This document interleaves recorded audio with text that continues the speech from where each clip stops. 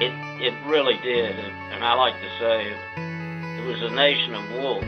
There were no meek personalities. I mean, everybody spoke their piece, and that's the way it worked. This is Wisdom on Trial, impacting your life and law practice. Well, welcome. Today I am on the phone with Howard Coker out of Jacksonville. Howard is a longtime trial lawyer and a former president of the Florida Bar and a former president of the Florida Justice Association. And he has tried literally hundreds and hundreds and hundreds of civil jury trials. Howard, thank you for making yourself available. My pleasure. Absolutely. Well, where I would like to start is actually career-wise. At the time we're recording this, you're in your very early 70s. You look great. You look like you're in your early 60s. But the question I have wondered about is, why are you still doing this at 73? I can honestly say, and this sounds kind of trite, but I love what I do. The bottom line of it is, it has been, for me, I've enjoyed every moment of it. That's not to say that sometimes they're in the grind, but the truth is, I like trying cases. I like being involved with lawyers, and I don't think I'm much of a sit-at-home kind of guy. Yes. Has there, for people that are deep in the grind, has there ever been a season where you didn't like it so much?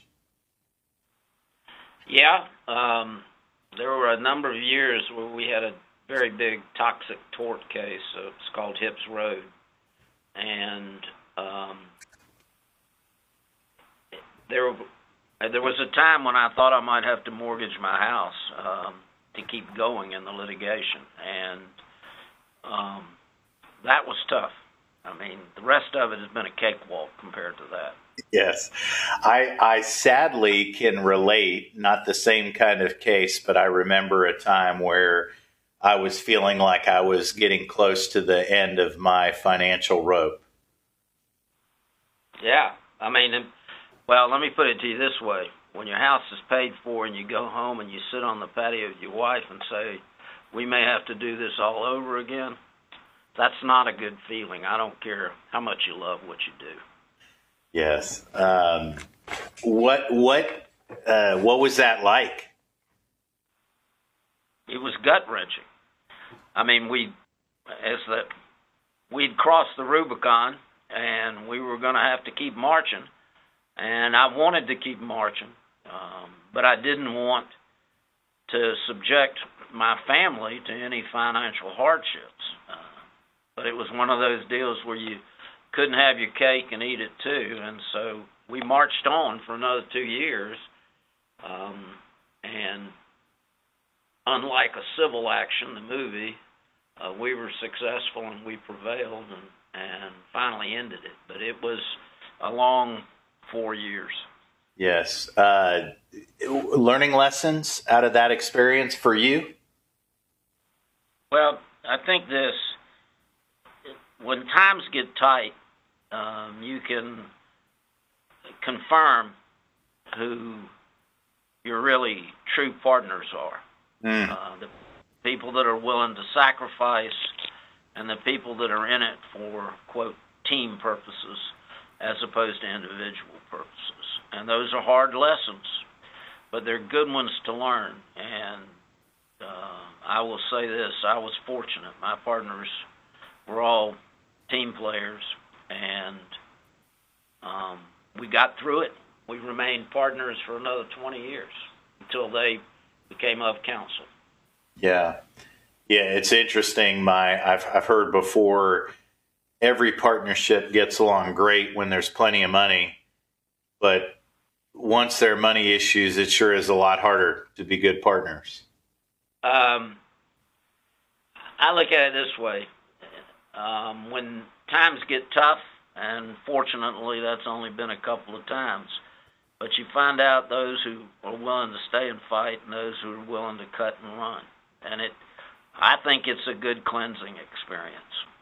Well, you have had some long-time partnerships, and I know your practice. How long has your actual law firm in one iteration or another been around? Since 1976. We started the firm May 10th, 1976. What's the key to making it in a long-time partnership? Because it seems like, in my experience,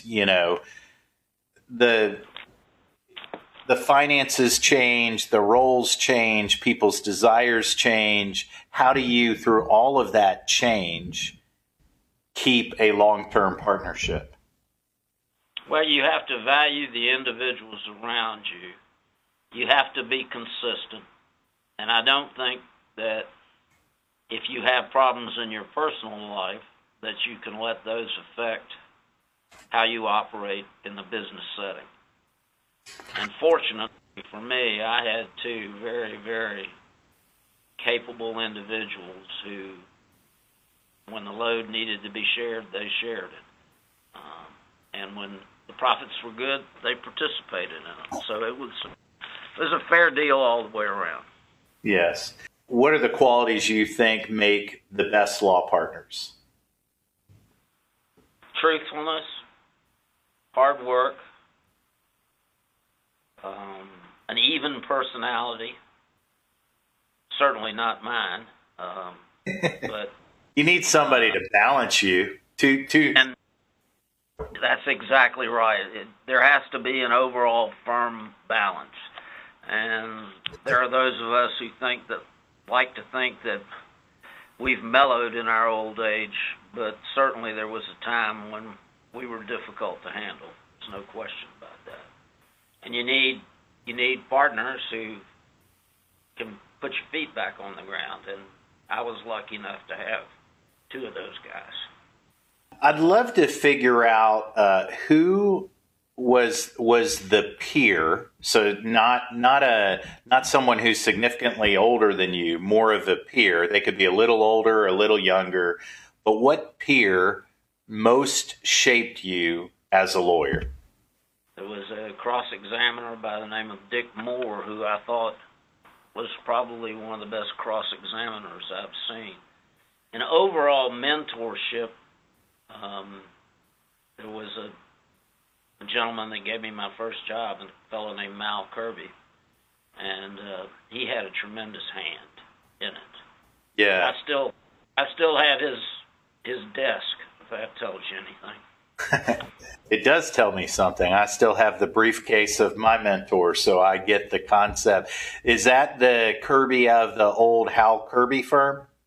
That's exactly who it was. Howell Kirby, Montgomery, D'Alto, Dean, and Hallows was the name of the firm. Yeah, amazing amount of lawyers that I've interviewed that have come out of that. Everyone from federal judge Dalton to Sammy Cacciatore to just that firm really had a strong foundation for a lot of people in Florida. It really did, and I like to say it was a nation of wolves. There were no meek personalities. I mean, everybody spoke their piece, and that's the way it worked. Did you just say a nation of wolves? A nation of wolves. I mean, it was some strong-minded people. There were no sheep, and it really was a great trial firm. Great. Bob Montgomery came out of it. I mean, it was just, everywhere you turned in that organization, both past and present at the time, there were great lawyers that had come from it, great trial lawyers. What was the leadership structure with all, when I hear nation of wolves, I'm like, well, how does a pack of wolves govern themselves? Well, there's always an alpha.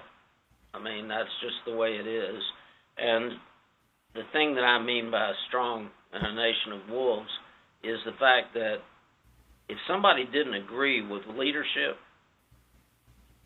it wasn't like they just took their bags and went into the night. I mean, if you disagreed, you were entitled to your say-so, which as a young lawyer, even though you don't have the breadth of experience you at least have the opportunity to say what you think, which in a lot of firms doesn't happen very often. I know you're going to want to name a bunch of people, but let's assume you had to play by the rules of you get to pick one person. Who's the best trial lawyer you've ever seen in the courtroom? Bob Montgomery was one that I'd seen in a courtroom, and he was a tremendous lawyer, tremendous trial lawyer. The other that I had a tremendous amount of respect for, and he was a hell of a trial lawyer, is former Supreme Court Justice Ray Ehrlich. He was a lawyer's lawyer. He could do more with cross-examination, and he could always, the thing that fascinated me about Ray was he could always ask the why question on cross-examination. You know, we're told never ask a question you don't know the answer to, but he would ask the why question. I can still remember him pulling his glasses off and very eloquently just saying, well, why? And I don't know how he always got the right answer, but every time I saw him, he did. It was fascinating. Do you are you willing to take the risk and ask the why? Not always, but you know, sometimes. Do you ask why? Sometimes it depends on who the witness is I'm dealing with. There are some people you don't want to ask the why question, that's for sure. But there are others. What made Bob Montgomery so good in the courtroom? His presence. Just had a commanding air about him that told you he knew he was right, and he could convince you that he was right. Do you think that's nature or nurture? I don't know. It may be a bit of both. I think you either have a quality or an air about you that gives off confidence in what you're doing, but I also think that can be developed. You know, I always say, be who you are, unless you're an ass, and then you need to be somebody else. That's funny. Let me ask you, staying on the kind of being who you are, when you see someone who does not have that kind of natural, confident air, you know, like I can think of Mr. Montgomery, like, I get it. I really do get what you're saying.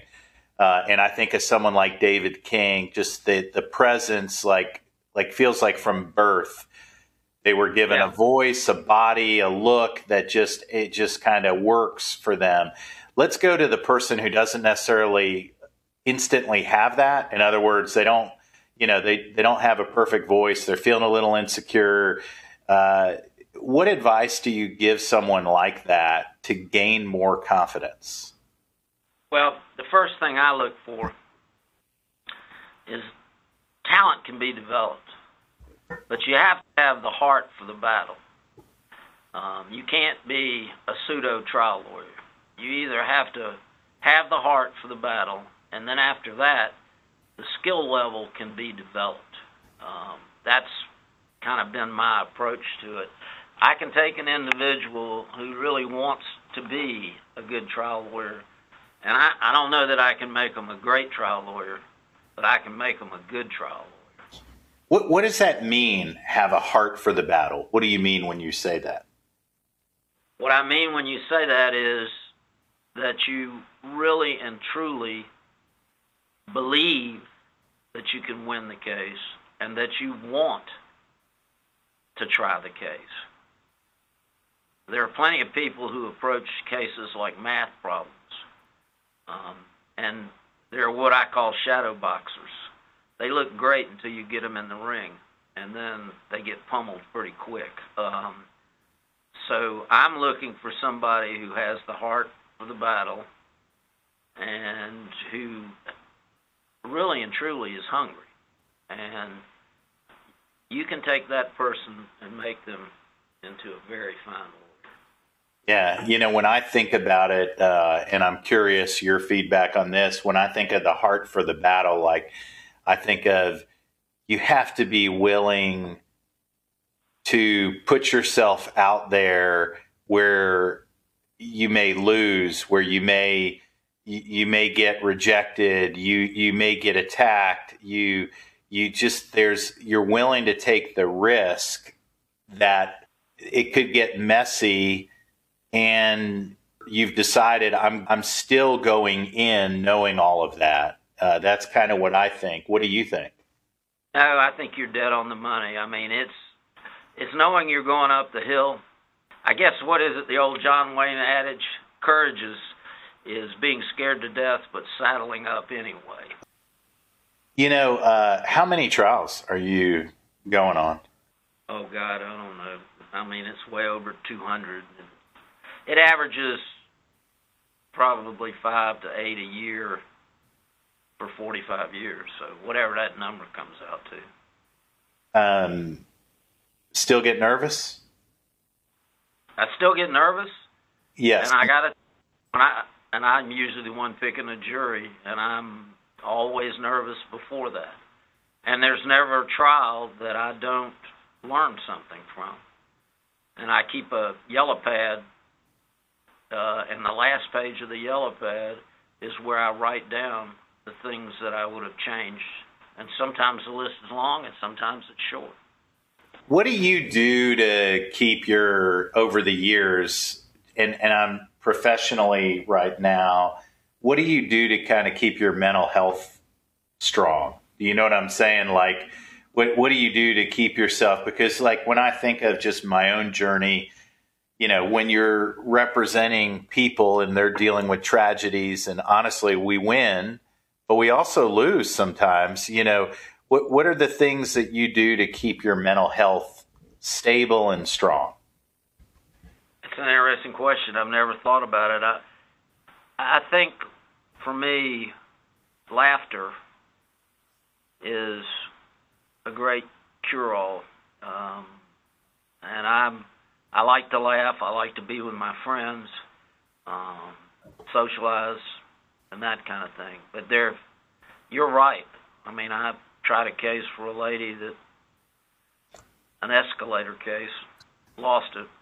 And, I mean, I remember coming back to my office and just weeping like a child, because I felt like it wasn't a question of how much money she should have gotten. It was a question of she should have gotten something, and I didn't prevail. And, I mean, yeah, I guess if I had a string of those, it could get to me, but fortunately I haven't had that happen. What are the things that over the years, when you have faced a loss, that you've done to kind of help get out of the funk? You know what I'm saying? Like, I can relate to weeping, you know. What have you done? I can say this. The first thing I do is see what the next trial is.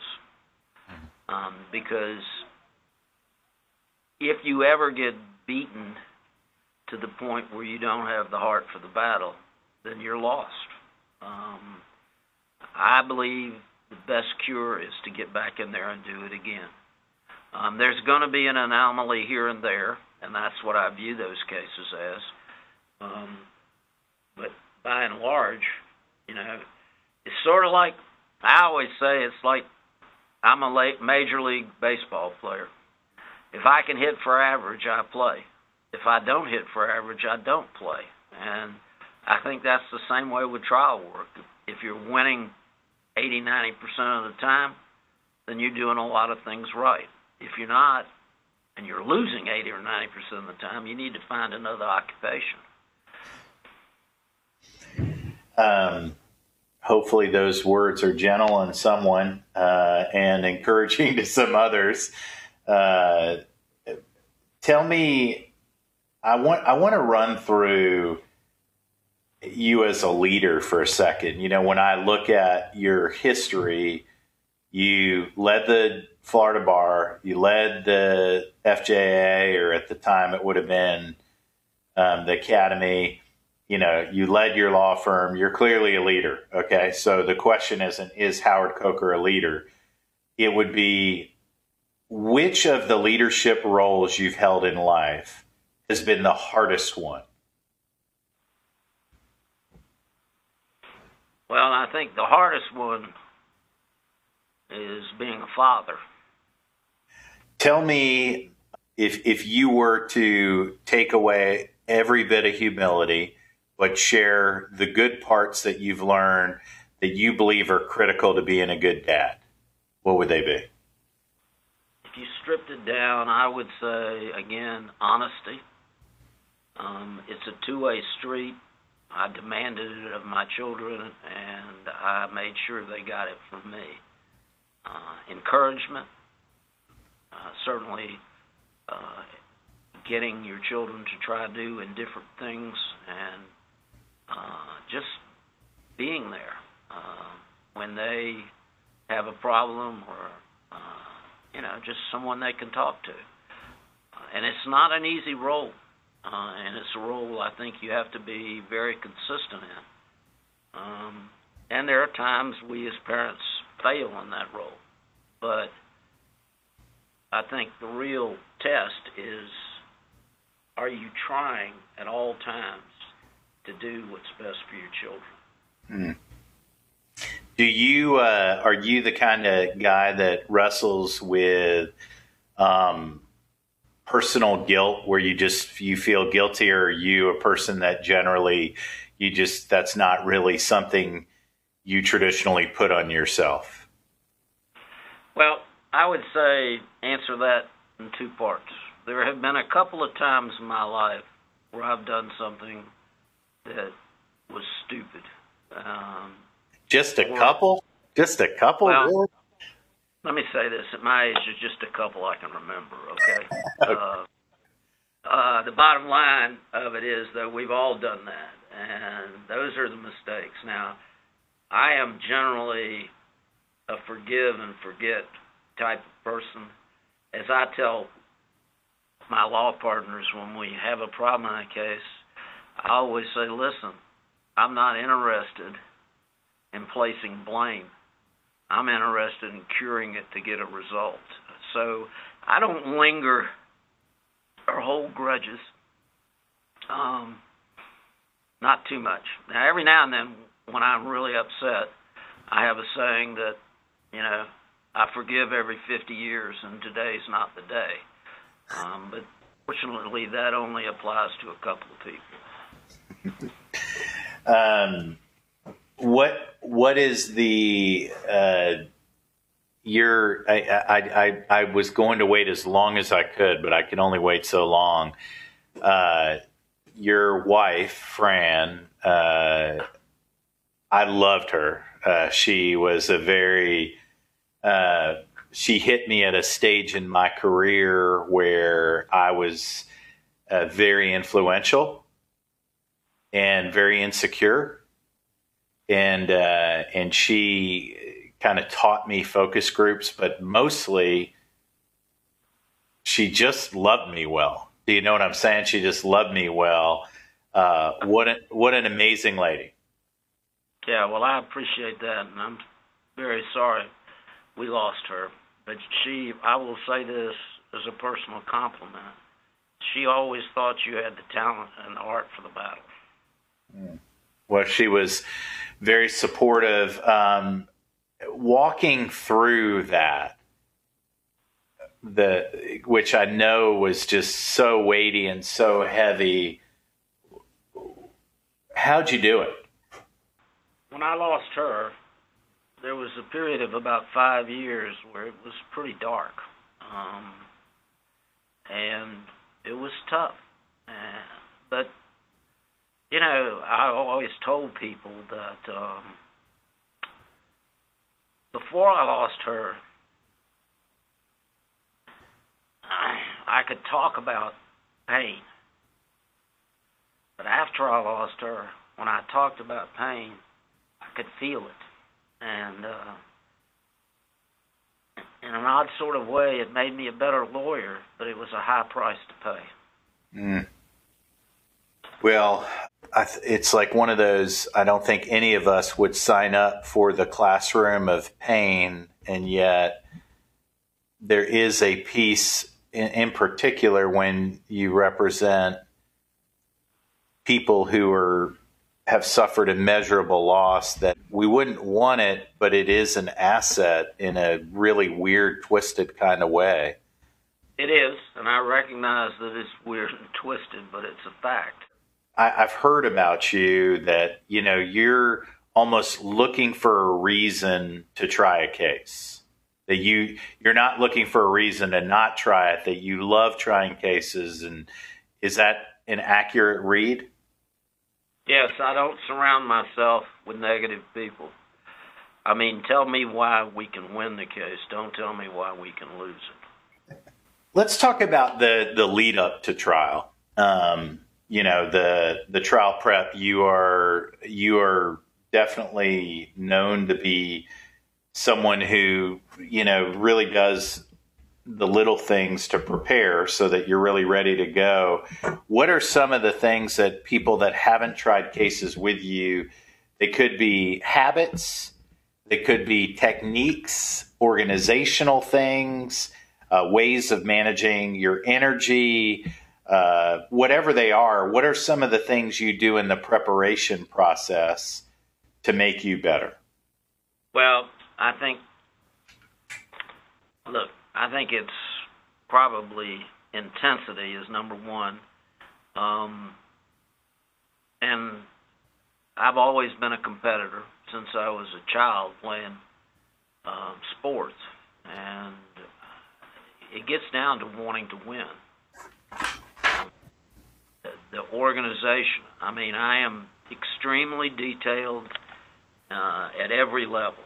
Organizationally, the truth is, I could give you my trial notebook, and you would have every question for every witness that I am handling. The only thing you would have to do is, after cross, be ready on the redirect.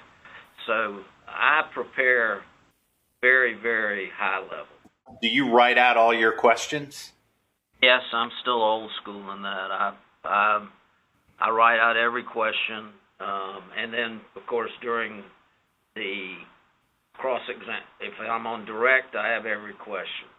If I'm, the cross gives me something else, then I use those in redirect. But I have a format, and it is ready to go 100%.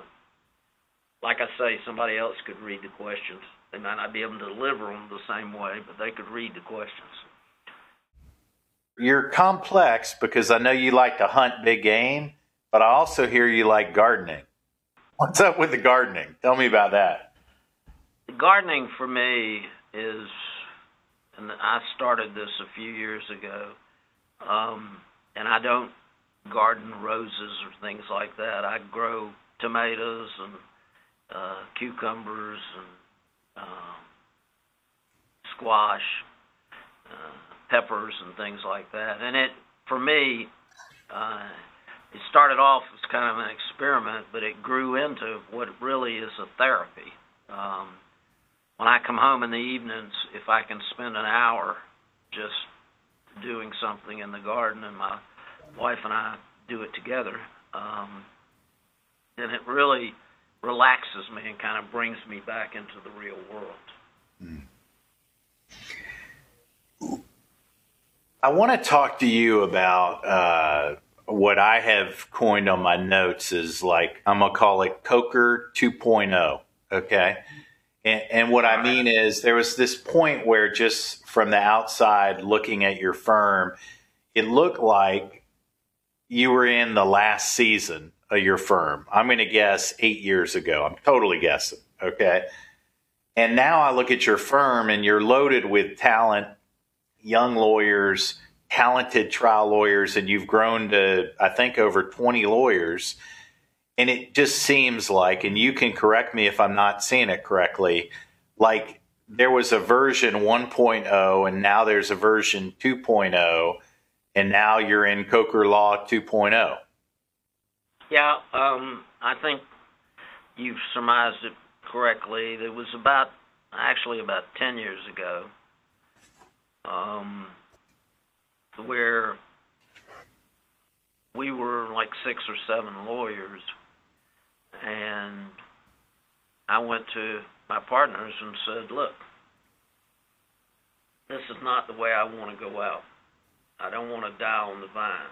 I want to assemble the best trial team in Northeast Florida. And my partners said, as long as, we're part of it, we're for it. So we started, and we've done it. I mean, I would stack us up depth-wise against any firm in Northeast Florida. So, yeah, it was purposeful, but it was also something that I just wanted to do. I didn't want to just go off into the sunset. That's not the way I am.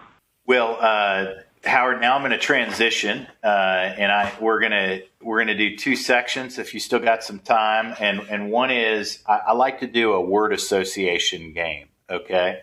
And basically, I'll say out a word or a concept, and you just give me one word, your one word response. There's obviously no wrong answers, but the example could be I could say,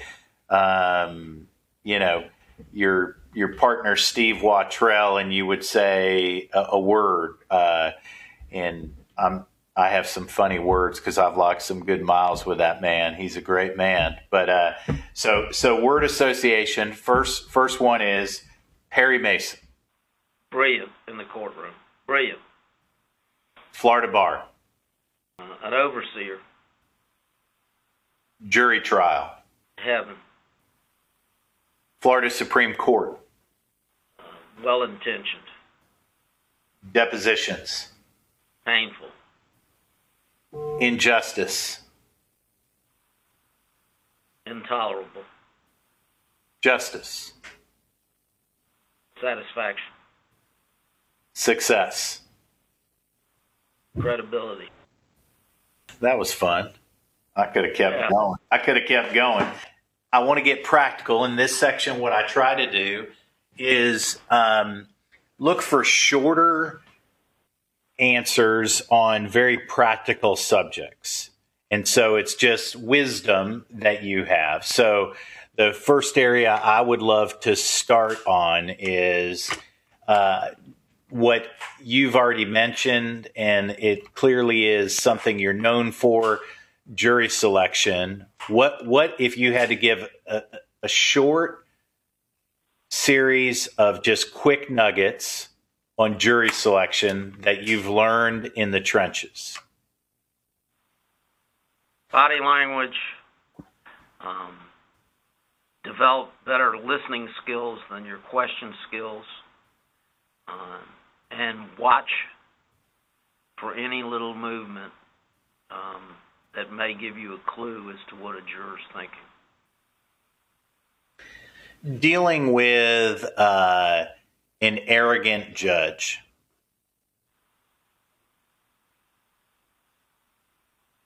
Well, I try to be deferential to all members of the court, but when it gets to the point where it's intolerable, I let them know it's intolerable. Dealing with recalcitrant, difficult, just royal pain in the butt defense counsel, or just opposing counsel. It doesn't have to be defense counsel. Opposing counsel that are difficult. I try to treat them professionally, but what I really try to do is not run down rabbit trails with them. Usually those kind of people create diversions, and they just impede your process toward the finish line. Opening statement.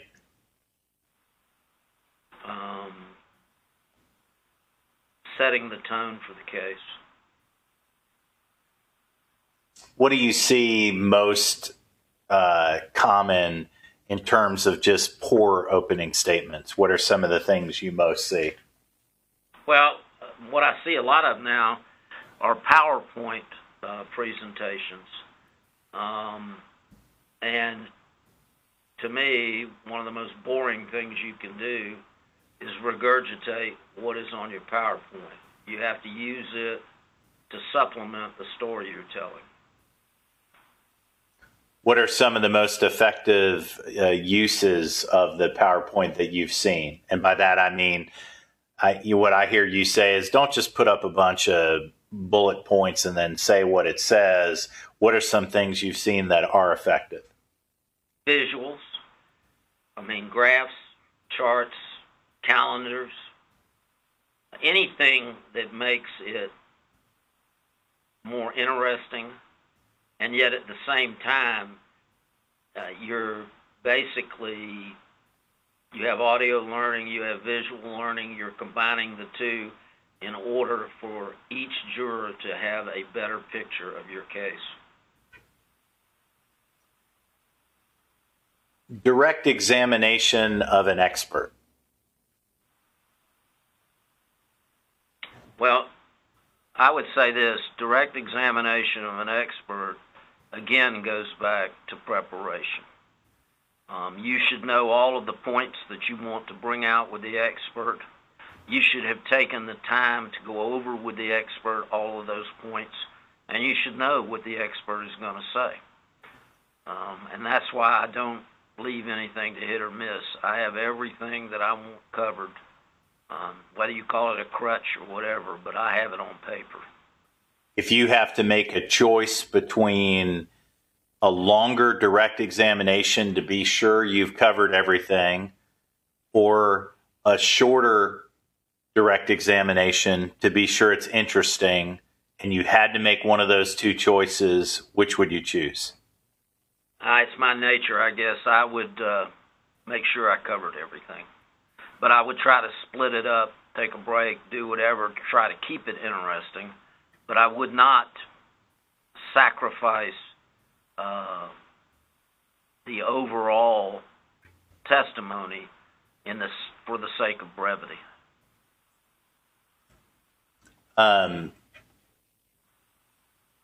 Let's talk about younger lawyers arguing to a judge, because I think sometimes the mistake, lawyers that have been doing it a lot longer, we share how to argue to a judge, but really we're doing it from our seat, where we already have some level of credibility with the court. Not always, but oftentimes. And it's a lot, in my opinion, it's just a lot harder when you have no background and no experience and no gray hair and all that stuff. So for the younger lawyers, what advice would you give on how to effectively argue in front of a judge? I would say this: the battle is not won in a day. Again, it goes back to being consistent and being prepared. The court over time certainly recognizes who's shooting them straight and who's shooting them off the cuff. So it's a credibility contest, basically. The bottom line is, if you've told the court the truth in the past and you're telling the court the truth in the present, you've got a chance over a period of time to be someone that is trusted by the court to be honest. And I don't think you can win it in one hearing. Let's flip the script for a second to the other side. I know you're a plaintiff's lawyer. The great defense lawyers that you've seen over the years, the ones that you and I both know, we see their name, we're not happy. They're going to be professional, they're going to be nice, but ultimately they wouldn't be our choice in the courtroom because we think they're the most skilled adversaries. What do you see the best defense lawyers doing? The capable defense lawyers, for me, the most difficult ones are the ones that are the most honest and transparent. Who say, look, I can't get the money to settle this case. I know it's a good case. My job is to try to hold the damages down. I can't be mad at anybody for that. As opposed to somebody who says, oh, your case is terrible, and I know they're not telling the truth. So the capable ones are very realistic. They give me the most trouble. The ones that, just are straightforward. What do you think is the key to good storytelling? That's a great question. I think so much goes into good storytelling. It's got to be a presence. It's got to be of interest. It's got to be colorful. And it has to be sincere. This is completely not practical, but if you're celebrating, what does a night of celebration look like for Howard Coker? You've gotten a good jury verdict back. What's that look like? Well, it can range on a really big verdict. It might mean Ruth's Chris. But a lot of times after backslapping and the hand clapping is over, I mean, for me, what it'll mean is I'll fix a good bourbon and be ready for the next day. How many hours of sleep do you get a night? You know, that's another interesting question. I've always heard that as you got older, you sleep less, but I seem to require more sleep, and I wind up going to bed at an earlier hour. A lot of times I go to bed by 9:15, and then I'm up 5:30, 6 o'clock. So I do require a little more sleep than I used to. What are some routines that you've taken up in your lifetime that you're like, these are good routines? You know, these have been helpful over the years. Well, I say this, people may laugh, but diet. I guess over the last 15 years, I've lost about 25, 30 pounds, and I'm still trying to lose more. But I find, and I am primarily on a plant-based diet. I find that gives me more energy. It certainly has changed my blood work. And I try to get routine amounts of sleep.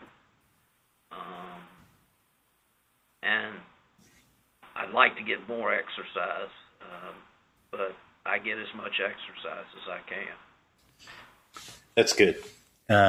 As much as I hate hearing that on the plant-based diet, I know it to be true. I love me some meat. I'm stuck with that because that's the hardest thing for me because it works best for me, but my wife, she loves steak. So it's sometimes when I'm having a vegetable platter and she's eating a steak and baked potato and salad, I wonder about whether or not I should be weak. All right. I ask everybody I've had the privilege to talk to the same two questions. And the first is to a group of lawyers that are in the first, 5 years or so of their career. They're 25 to 35. If you were to give that kind of group some advice and you had to pick a topic, what would you tell them? I would talk about work ethic. That I believe that if you work hard, clients and finances follow, and that there's no substitute for it. You got to pay a price. Nobody's an instant hit. It's truly a business where hard work pays off. That's good. Second group is basically folks 45 to say 50. They're established in their career, but they still have time for a 2.0. They still have a lot of years left. What advice would you give them? Well, the first advice I'd give someone at that age is, do you like what you're doing? Because if you don't, you still have time to make a transition. The second advice I would give someone like that is, assuming they already have skills, they should spend time refining them, getting better at what they do, be it cross-examination, be it opening statement or voir dire. I assume when someone gets to that stage, they're not a flounderer. They're a person that has the ability to have substance. So I hear first, be sure this is what you still want to do. And if it is, then be sure you're continuing to grow, even if you're successful at that season. Exactly. And I would say another element of it is don't let an outside activity divert you to the point that you're not doing the best job you're capable of. What do you mean by that?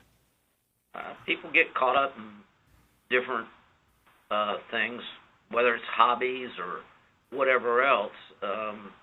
Sometimes I see trial lawyers who I know have talent, but they just don't have heart for the battle anymore, and it's because they have found something else that they like better. Now, it may not pay as well, but their mind is there instead of on the subject in hand. And your thoughts, if I'm hearing you, is when you get there, either recommit or move on to something different. Exactly. Yeah. So what is, if I were to land this plane anywhere, I just would want to ask you before I hang up, what's the next 10 years look like for Howard Coker? You know, I can tell you, I take that in increments. My commitment to my law firm is that I will look at it again when I'm 75. And then if I feel strong enough and capable enough and I don't have any illnesses or sickness, then I may try to go to 80. I just am going to do it until I don't want to be a burden on anybody. I'm going to do it until I don't feel I'm doing it capably, and then I'm going to get out. Yeah.